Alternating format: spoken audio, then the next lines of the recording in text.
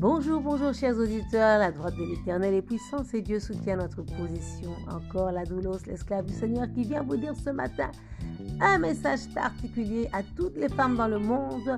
Joyeux anniversaire pour la Journée internationale des droits de la femme.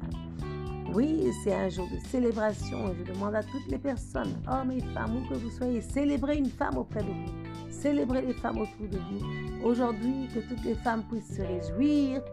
C'est un jour de grâce, un jour où la femme a reçu sa liberté, son émancipation, son indépendance, la capacité de faire certaines choses. C'est un jour que nous devons toujours célébrer, car Dieu est le Dieu de l'opprimé. La femme a été longtemps opprimée, mais elle se relève. Marche la tête haute, femme, car c'est ta journée. Et la meilleure des choses, ce n'est pas réservé aux mamans. Aujourd'hui n'est pas la fête des mères. C'est la fête de toutes les femmes, que tu sois fille, femme, toutes les femmes de tous les âges, voilà. Alors, et de toutes les races, de toutes les ethnies. Toi que Dieu a créé femme, c'est ta journée. Réjouis-toi, réjouis-toi. Et bien voilà, et nous sommes encore en train de parler de comment passer d'une vie médiocre à une vie extraordinaire en 2022. En fait, c'est tout simplement comment réussir cette année 2022. À la troisième étape, nous disons que la troisième étape, c'est agir. Tu dois agir cette année. Et nous voyons ça dans Romains 12, 6 à 8, qui nous dit que nous avons des dons différents à utiliser selon ce que Dieu a accordé gratuitement à chacun. Il dit, si quelqu'un a le don de servir, qu'il serve, d'enseigner, qu'il enseigne, etc., etc. Quel que soit ton don, si en faisant ce que tu aimes va aussi... Non, en faisant fais ce que tu aimes, et ce que tu fais va aussi t'aimer en te donnant la grâce, la gloire, l'honneur, la richesse, etc. Il ne sert à rien de perdre 20 ans de ta vie dans un travail, dans une compagnie, à un boulot que tu n'aimes pas. Parce que tu es en train de gaspiller la grâce qui est en toi, la grâce qui t'a... Et le devoir qui t'a été donné d'impacter ta génération se trouve dans ton don. Ton don est différent, il est unique, mais il est puissant.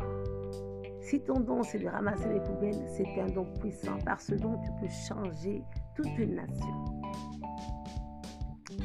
Regardez les pays du tiers-monde qui sont pleins d'immondices. Quelqu'un qui ramasse les immondices peut se faire un nom et devenir célèbre.